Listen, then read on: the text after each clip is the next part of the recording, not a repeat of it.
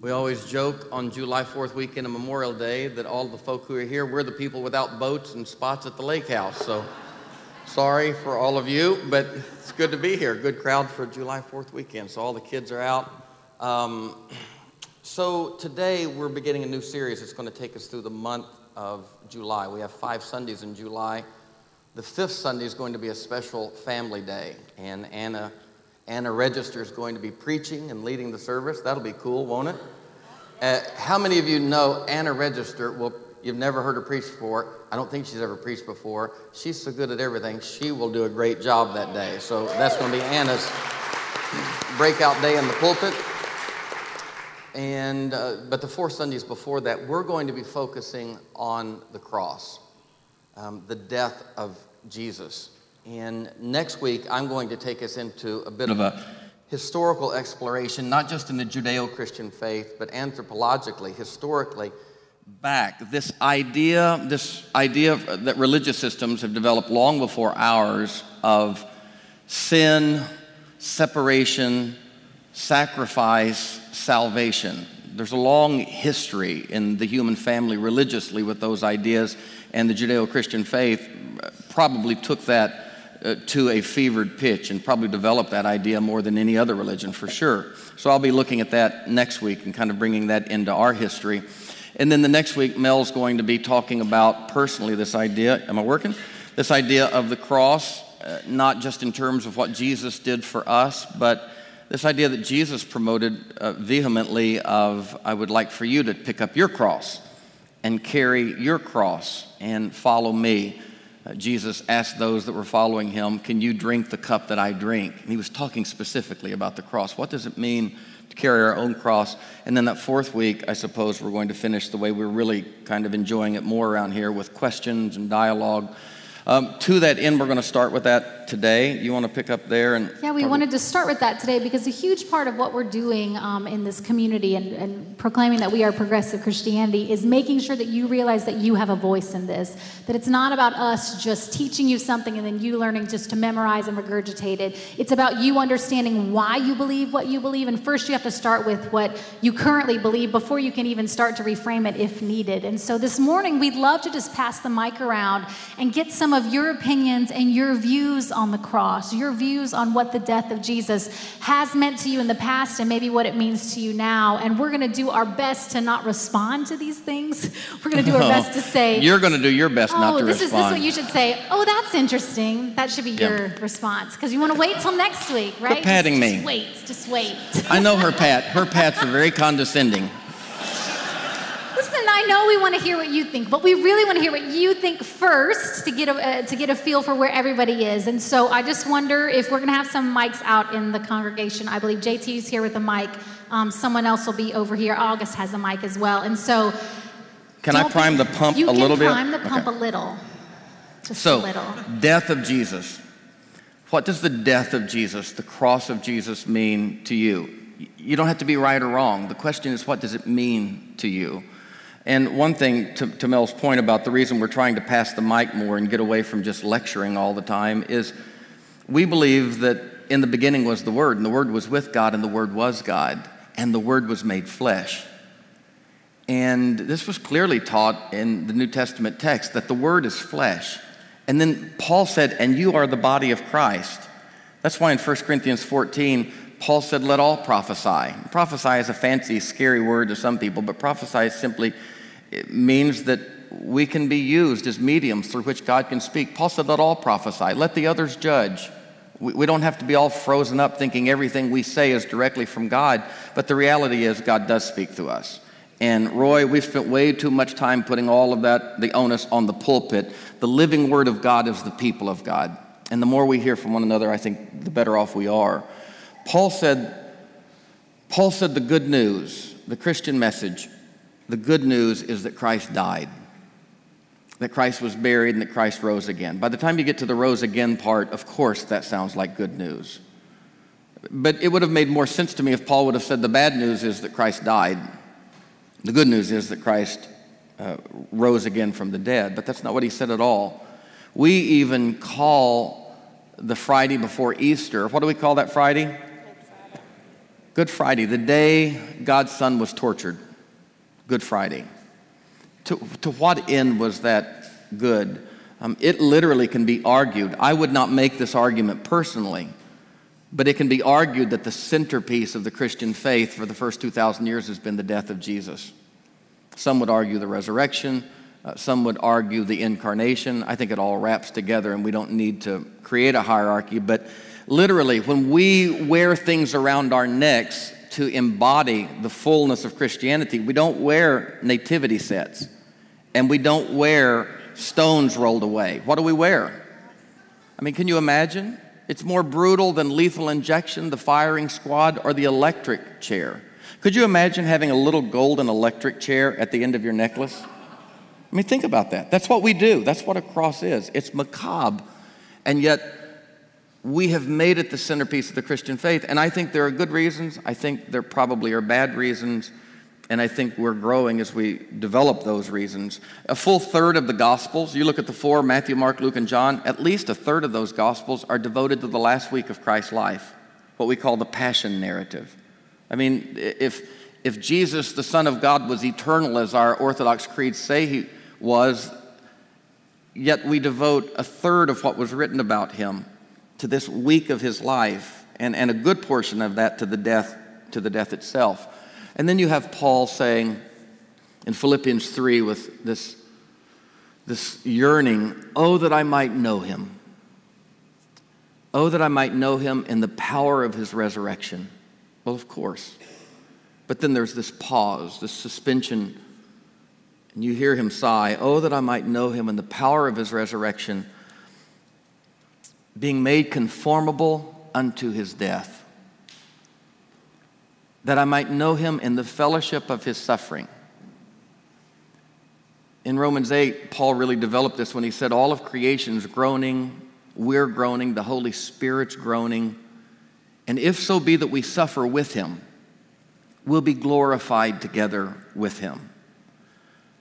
And then I think the cross of Jesus, the death of Jesus, has been so impactful to us and so central for us because it speaks to what is, for many of us, not for everybody, but for many of us, our greatest existential fear.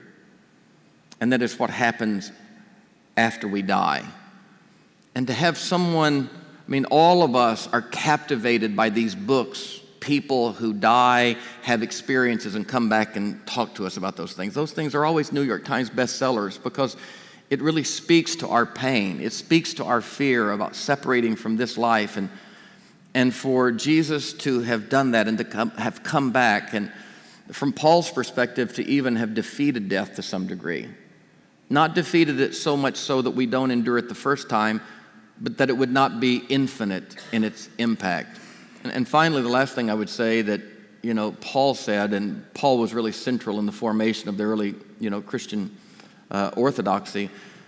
Paul said, when the final enemy is defeated, Christ will deliver the kingdom to the Father, and God will mean everything to everyone. When the final enemy, death, is defeated, Christ will deliver the kingdom, and God will be all in all. There's this sense of summation, this ultimate victory. But Paul said that final enemy is death. When the final enemy, death, is defeated. So even from Paul's perspective, what happened at Calvary was really, D-Day, but it wasn't V-Day, to use World War II language.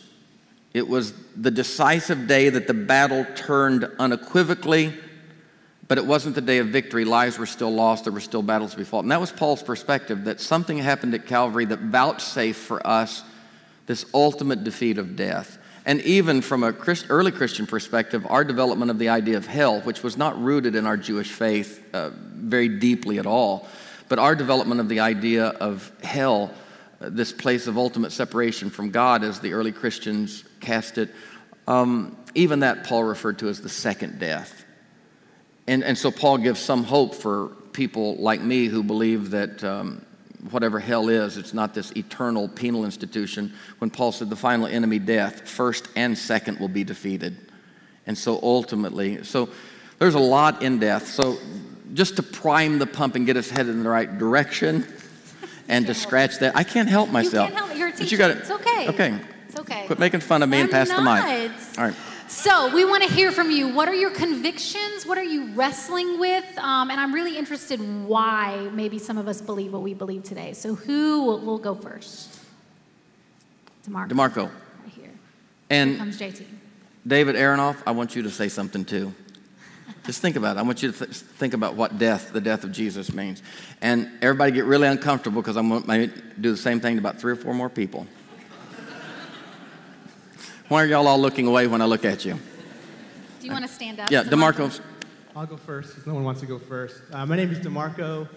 When I was a kid, my parents brought me to a Catholic church. So as you can imagine, our cross had the very bloody Jesus, very graphic. And, you know, when I thought of Jesus as a kid, I thought of someone that was murdered because of my sin, because it was a bad person. And that made me feel horrible about myself. So now when I see the cross, I see the risen Christ and that Jesus is alive in me. And I think of the beautiful teachings and that sacrifice was the most beautiful expression of love that someone could ever give. And the conversation that started as a result for many thousands of years, that's still continuing and bringing communities together like this. That's what the cross represents for me now. You said sacrifice. Mm-hmm. He sacrificed, so he willingly did it from your perspective? Yes. Yeah. Intentionally, with what in mind? The outcome, or the journey, the conversation, that people would seek deeper and ask more questions. Huh, I love that. Love and be inspired. Beautiful. I like that. Thank you. Thank you. You're welcome. Wes, will you put those mics in the monitor so we can hear them? Thank you. Perfect. Others back here, all the way back. JT. JT, back there. Wake up, JT. You sang a good song. Don't let down now. I think to me the cross represents empire, and it was. I mean, we don't see cross like you said. We don't see it as as like the gallows to my face. Okay. You said it represented empire. Yeah. To me, it represents empire, and because Jesus was killed for what he did, so I don't think it really was a choice, for me at least. I think he chose to live in a really dangerous way in his time, and that he was killed for that. And when we hear pick up our cross, I hear to resist empire and what that looks like today. To resist empire is what the cross means. She said he chose to live in a certain way, but he didn't choose the death. The death happened in results of the way of life. Well, there's a lot in that empire thing, for sure.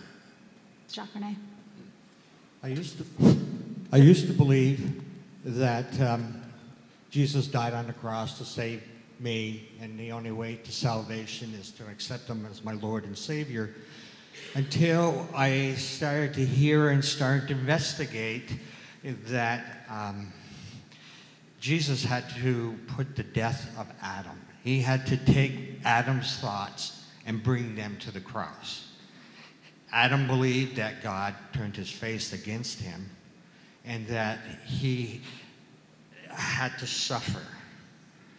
And Jesus incarnate means that he became man just like we are, that he suffered the same things we do, so he can understand the pain even though he is God. And I just read something this week that said the final words from Jesus on the cross was not, my God, why have you forsaken me? That was Adam speaking. That was the death of Adam. His death was into my hands, I commend my spirit. Which means he had a relationship with the Father. I was always taught that God couldn't look at sin. But even at that final hour, the Father and the Son had this relationship with each other. And the resurrection, more important is the ascension, is that today there's a human being that has blood, flesh and blood, that sits at the right hand of the Father. It's not a spirit, it's a real person. Some of that from Baxter Kruger's writings. You got it. Yeah, it's great.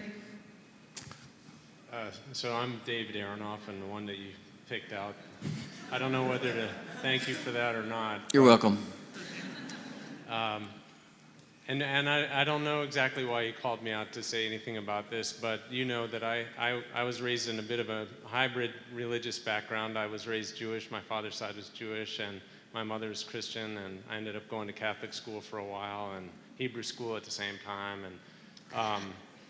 And I've spent a lot of my life trying to wrestle with where I fit in the context of religion and Christianity and Judaism. And the short answer to your question is I don't know. I don't know yet what, this is a very central question in Christianity and in religion. And I think what DeMarco said about love is what really I think of. I think Jesus, I really believe we all have the light of God within us, and we're part of the kingdom of God. And Jesus manifests that better than anyone else has ever. And that willing sacrifice was an absolute statement of love for humanity and hope that we would follow suit and live the way that God wants us to live. And by that I mean love each other. But I don't want to babble, so I'll just say that I really don't know exactly what his death and resurrection mean fully to me, because that's something that, from my own background, I've just been wrestling with for a long time. Wrestling with, so I mean, it's been a central question. You know it's a central question in Christianity. Yeah. But, I come from a background where in the Jewish faith, Jesus isn't believed to be a special son of God, risen again, the Messiah, right? And so trying to fit that into how I feel about Jesus is really, it's something that I wrestle with. I don't know. I think nobody has manifested God the way Jesus has. And I think we should all strive to be if we could all be like that, what a wonderful world we would live in. Yeah. But I also feel like I don't necessarily have the capacity to understand. Yeah, very good. That's right on. I thought you would say something like that. Yeah, you're good. Oh, hey, I'm Clayton, guys. So I am a recovering Catholic, and I think that's the first question. I think the cross is like a really interesting topic because it does represent something very dark, and then the beginning of my faith, I saw the cross as like a very dark thing, and it represented like something very scary to me growing up as a child and in the church I was in. And now coming back to finding God in the way that I have through this church, the cross represents something of like a foundation, like a strength. And I have like several cross necklaces, and it's funny because the first day I came in here I wore one, and it just made me feel like reassured. And I love the balance and kind of like parallel of that it can be something scary and like something strong.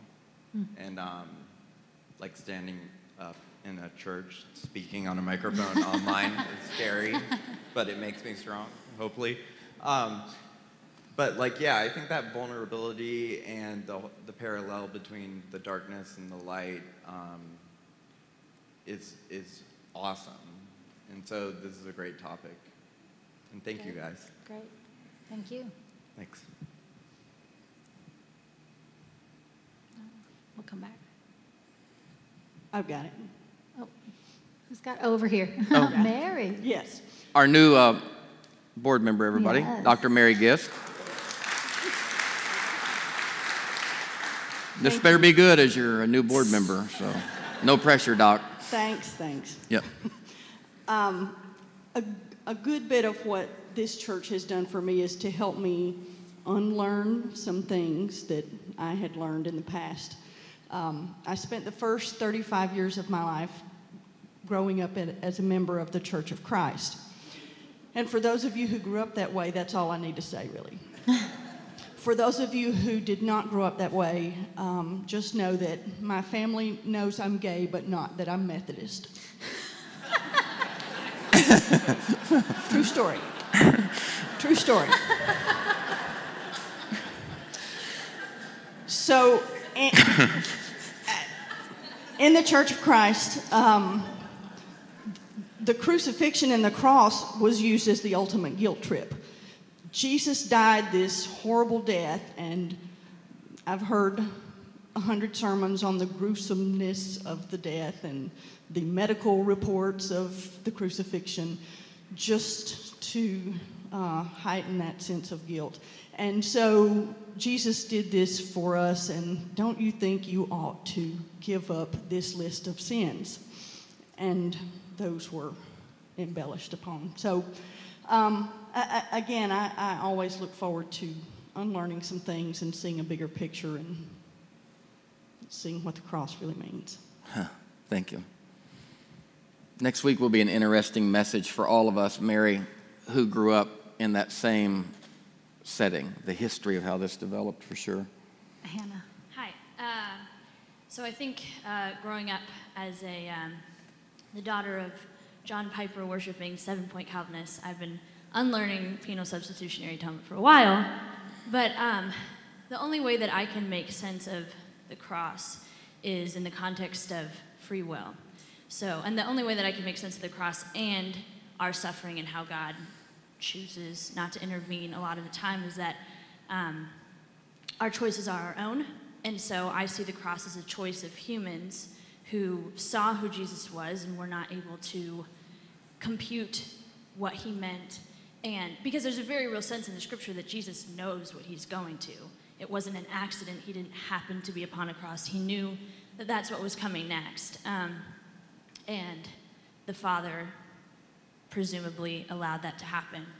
So I think of the cross as perhaps a vehicle towards resurrection. Like maybe we needed the cross in order to be able to see resurrection like clearly exemplified for us, but it seems a little bit of an extreme method. So I don't know, but that's how I've processed it in the past. Hi, I'm Raymond. It's the first time into the church. This is a really wonderful place. I've really enjoyed the music. Thanks. To me, the cross is emancipation. Because when you think about it, one of the things he said 7 things as he hung on that cross. One of them was tetelestai, paid in full. And so I know that all of our sins are paid in full. It's like my dad paying off my mortgage. I don't have to add to it. And I think it's blasphemy for us to think that we can add to it, because each and every one of us are sinners. Paul tells us that, if you say you're not a sinner, you're a liar. We're all sinners. And so I'm emancipated. I'm paid in full. I don't have to worry about it. I can focus about loving other people and not worry about my sins. And I think Satan every day tries to tell us, you're not good enough. Hogwash. We're all good enough. And it's all paid in full. So don't sweat that. And like you guys said earlier on, just learn to love each other. Learn to let that out. Learn to be together, because Satan wants to divide. God wants us to unite. And that's what I think is so cool about this church. So to me, the cross means emancipation. I'm free. It's paid for. Thank you. Oh, Stephen? Good morning. I grew up in a Baptist home, Catholic and Baptist home. So I identify with the mixed perspectives of religion and wrestling through them. Going to a private Christian liberal arts college, I learned one perspective, and it was, this was the problem, and this is how Jesus fixed it, and now this is what you need to do about it. And so now go out. You've had this paid for you. It was this debt. It was something that I was born with. I didn't do anything to earn this debt personally, and growing up as a young child would struggle with, what did I do wrong in my life? Like, I didn't grow vegetables and offer them to God, and really I was supposed to give him meat. Like, I would always wrestle, like, I'm not a bad person. I stole a cookie once. I took some toys off the fridge when I was in timeout. Like, I couldn't compute. And then being a late bloomer, coming into understanding my own orientation and things and stuff. I like to call it things and stuff. Then I was like, oh, this must be it. And I was always in the Baptist puddles, so I always had the Baptist thinking. I always had the penal substitution, this Jesus died for your sins, Hail Mary, this go do this. This is this task that you need to do. Been reframing that and questioning things like, okay, did he really die for me? Did he know me? Oh, Stephen was going to steal those cookies, so better go. And that didn't compute. And I've landed on questions like when he healed people, or they were blind, or he would say, go, your sins are forgiven. Was there an asterisk that said, wait until I die? What if Christ was with you, he healed your eyes and said, which is harder to do, heal you or forgive your sins? And he forgives your sins, and oh, by the way, you get sight. Well, did he forgive my sins too? Well, he just healed me. And so I asked those questions, and I heard a story recently, and classic writer, I'm sure, that I don't know whose name it was originally, but he talked about how there's little birds in the storm, and the farmer was like, oh my gosh, if I could just be a little bird and tell them, go into the barn. The barn is safe. And the farmer in the scenario was like, oh my gosh, that's Christ. For some reason, I can't communicate with these birds, but if I was a bird, I could. And so now I see the cross more in a hopeful way of knowing that everything God identifies with in me, because he's been there, done that. You know, he created it all to begin with, and if that wasn't good enough, now I know that he's been hungry, he's had bedhead in the morning, he's, been tempted in the wilderness, he's been through all the experiences, and oh, by the way, death. And then I put that together with the parable of the prodigal son. Did he need the ring and the robe to feel celebrated? Maybe not, but his dad wanted him to know he was his. And when that wasn't good enough, no. You are so worth celebrating. Let me show you. We're going to have a big barbecue. And so then, did the calf need to die for that party? To cover the son's, running off and spending his father's inheritance? But then he came back, and so he wanted the son to know, yes, you are loved. And so that's where I kind of landed now. And there's all these questions in between, and I'm trying to undo all this Baptist things I learned in school, things I learned in church, things that I made agreements about myself. Like, okay, my body is a temple, but the heart is deceitfully wicked. What? How can those two coexist? And so wrestling through what is parable, what is narrative, and what is the bigger narrative of God's design, and am I so stubborn to hold on to this idea that I've learned and I've had to completely miss the point and look at God and say, no, it's for substitution. I stole that cookie. You had to cover that. And he's like, no, you're loved. So wrestling with all those things and saying, was it for me to get debts paid, or was it for me to say, hey, I've been through everything. I identify with you, and you are loved. That's good. Over here, somebody else. Chrissy. Hi, I'm Chrissy. So unlike a lot of you all, I did not grow up going to church, largely because my mother was raised Church of Christ, and so she rebelled against all of that. It had its advantages and disadvantages for me. One of the advantages was I didn't have a lot to deconstruct when I came to faith. I had some preconceived notions, but I hadn't grown up with a lot of faith baggage. But so for me, the cross, I think, is just so multidimensional, and I don't think that I think this conversation proves how many different aspects it has and how mysterious it is. But two of the points that have been really central for me are that God looks like Jesus dying on the cross for his enemies, that his love is self-sacrificial, even to the point of death, and that is our example, that is how we are to love others, again, even our enemies. And then the second thing is that power doesn't look anything like what we in the world tend to think that it looks like. Jesus turns, just like with everything else he did in his life, Jesus turns everything upside down. Like our ideas of what true power in this world is, it looks nothing like what we think it looks like. It actually looks like dying, and that we don't really see everything that's going to happen later. So those are just a couple of the things that have been kind of central as I've tried to build up my faith. I like that. Eva? Anybody? Microphone When we get over there, here? let's go to Jeremy Okay, and then we'll... Jeremy and Eva. Hey, I'm Jeremy. So I guess my thoughts today and throughout my faith narrative have kind of been, I come from a tradition where faith, or salvation, eternal life, whatever, was pretty easy to obtain, very easy to lose, and difficult to maintain in the meantime. So my feelings for the cross have always been, so what was the point? If all this is so easily exchanged, then it really didn't serve a purpose other than to make the story more dramatic. And I guess that's still where I am today in sorting all that out, is kind of just, what was the point? I'm a tradition like Mary, I think her name was Mary, we're from the same tradition, and so it really was just part of the story. It didn't really mean anything personally, so. Tabitha? Well, Eva, right I'm here. sorry. Yeah.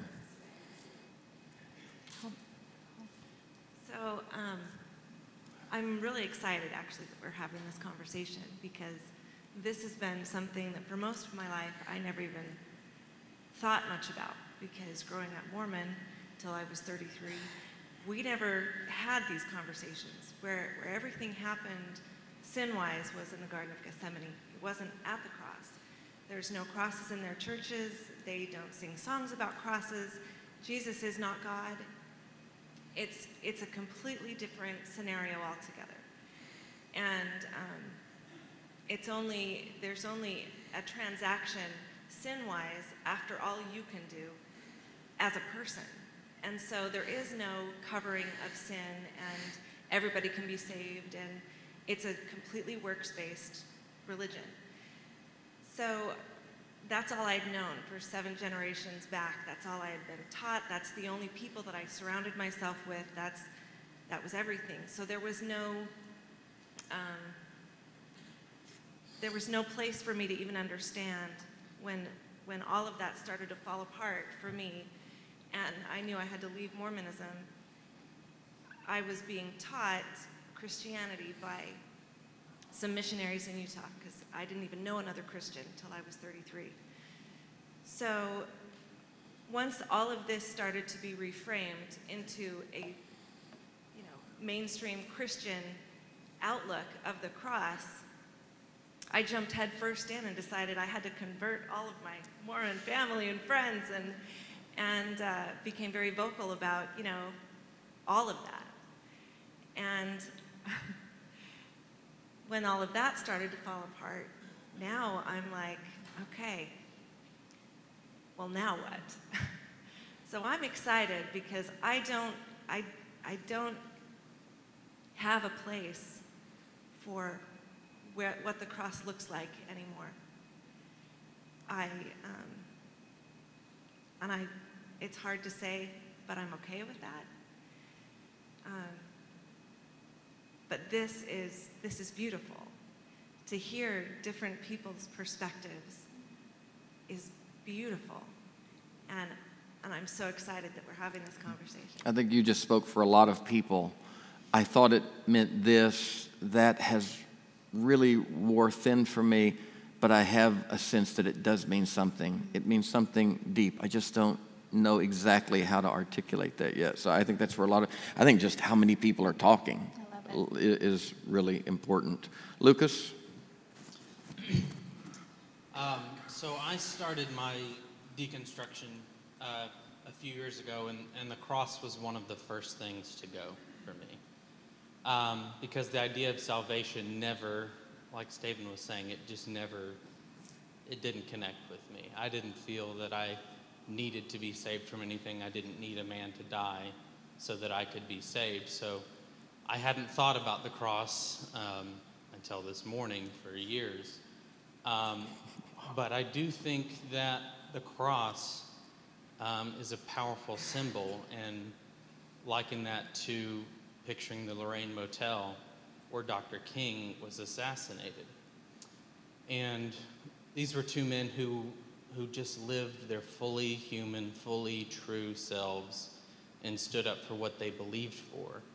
And when I think about the Lorraine Motel and the cross, that's a signal, a sign for me, saying that there are worse things than death. They knew that they were making people unhappy. They knew that their lives were in danger. And they said, you know, there are worse things. And so for me, that's what the cross means. Wow. Lovely. Monica, who's watching online, she says, the cross, the death of Jesus, means absolute freedom in this life and eternal freedom in the next. It's good, Monica. Tabitha, we got two more. The cross actually means a lot to me. My favorite hymn is actually the Wondrous Cross. Actually makes me cry sometimes, just because I think about grace. And see, to me, I've had I see the suffering of Christ. I have a lot of identity with that because I've suffered a lot in life too. So when I look at the cross, I see someone I can be a friend with, someone that I understand and who understands the suffering that I've gone through. So, so yeah, I just see so much grace inside the cross, and I almost see it as like in my life, I have an AD moment, like an after death, and so I kind of relate that to all this darkness comes to a point, and then there's this cross, and then after that is light and hope, and that I'm not alone. I wrote a poem. Most people probably don't know I'm trans, but I wrote a poem in 2005 as I was just struggling with my gender identity, and I was really struggling between putting a bullet in my head or transitioning, which in 2006 I obviously did not kill myself, thankfully.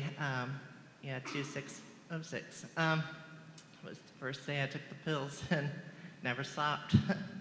But I wrote a poem called My Cross, and in 2005, my cross was my identity. It's a short one.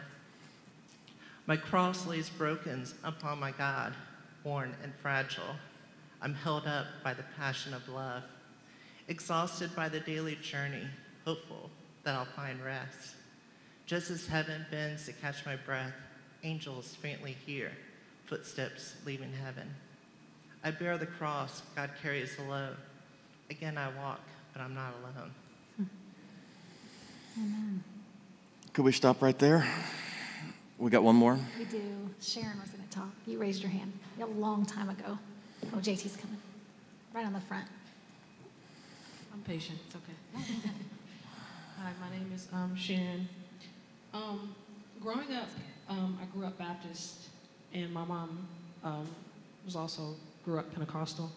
And so for me, I struggled a lot being in the Black community in the church, that the cross was partially good and partially bad.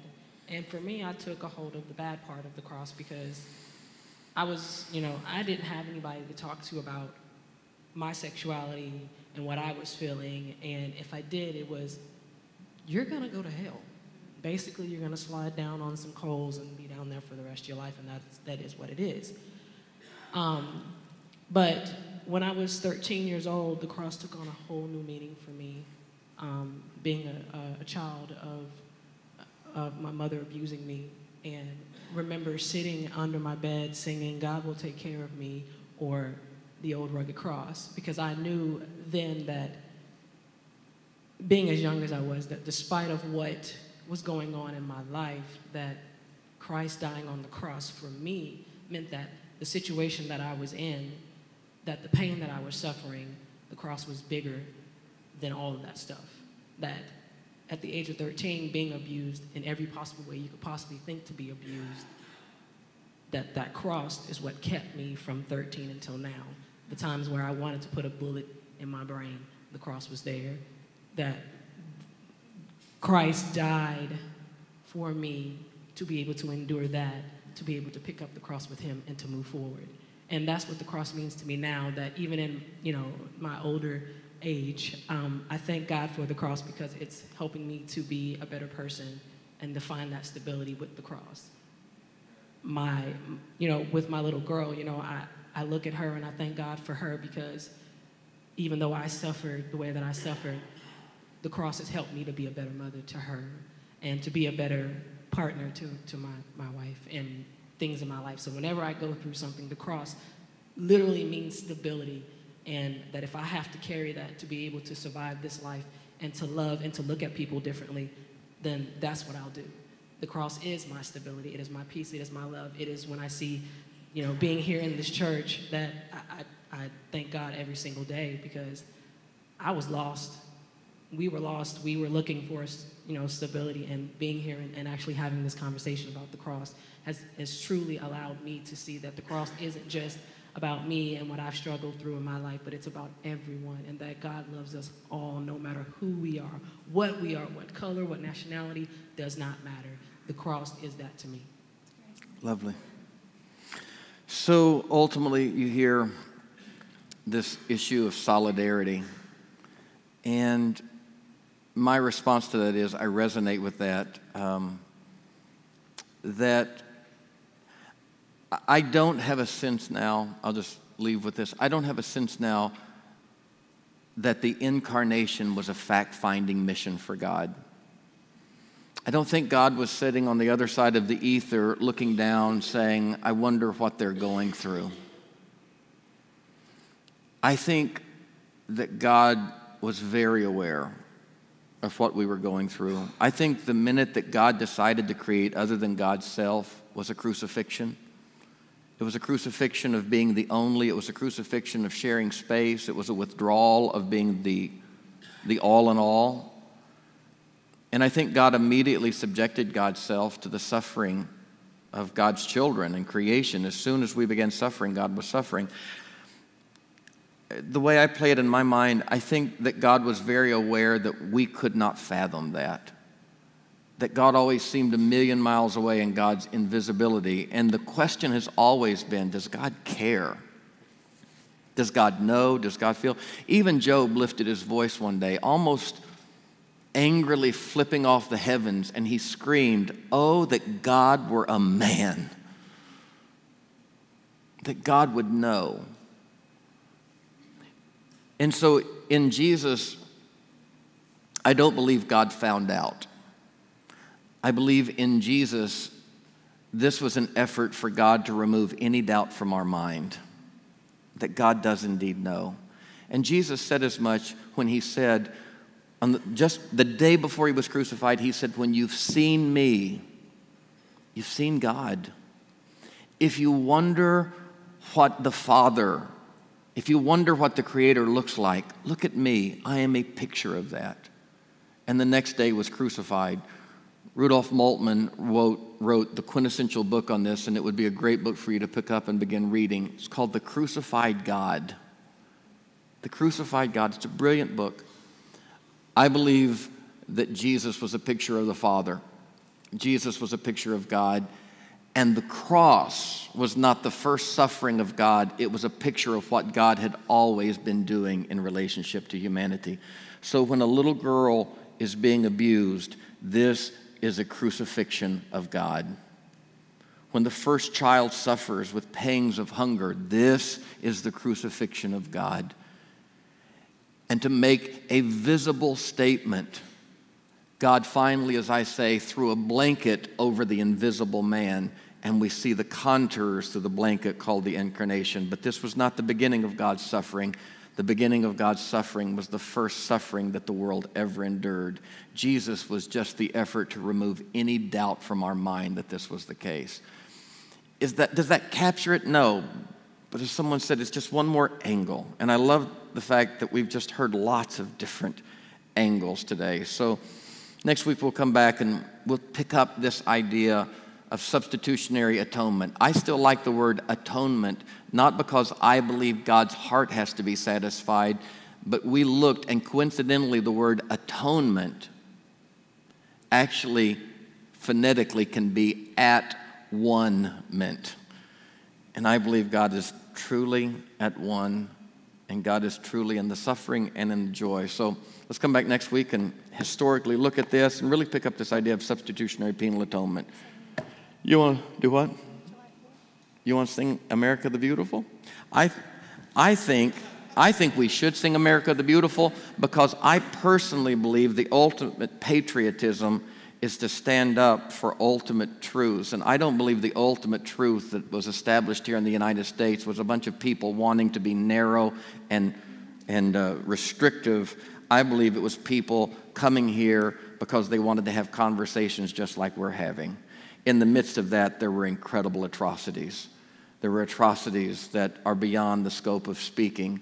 But what is beautiful about America, and I believe what's beautiful about the church, and I think the Progressive Church is trying to pick this up, is every person has a voice. That is a beautiful thing. So to that end, I think we can all, on July 3rd, in light of July 4th, stand and sing America the Beautiful.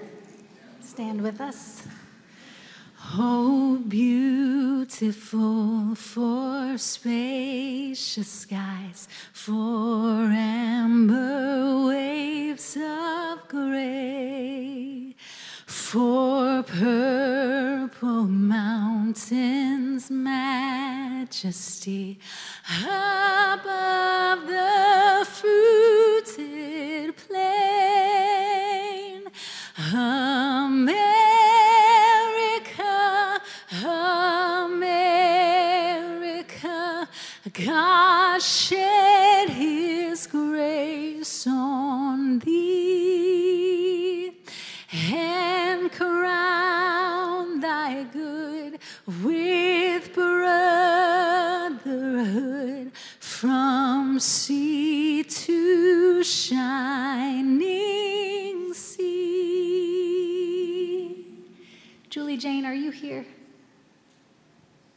Yes, Julie, come on up, Julie. I want you to close us in prayer as we leave. Julie's one of our prayer members here. She's been on the prayer team for a very long time, and she's going to lead us in a closing prayer. I think it'd be beautiful for you to send us out, please, ma'am.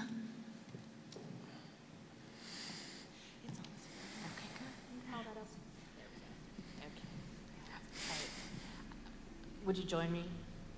Or I'm going to pray. Okay. Until we meet again, and as we go from to the week by the endurance of love, the persistence of hope, the remembrance of joy, the offering of gratitude, the receiving of grace, and the blessing of peace. Amen. Amen. Amen. God bless y'all. Have a fabulous week.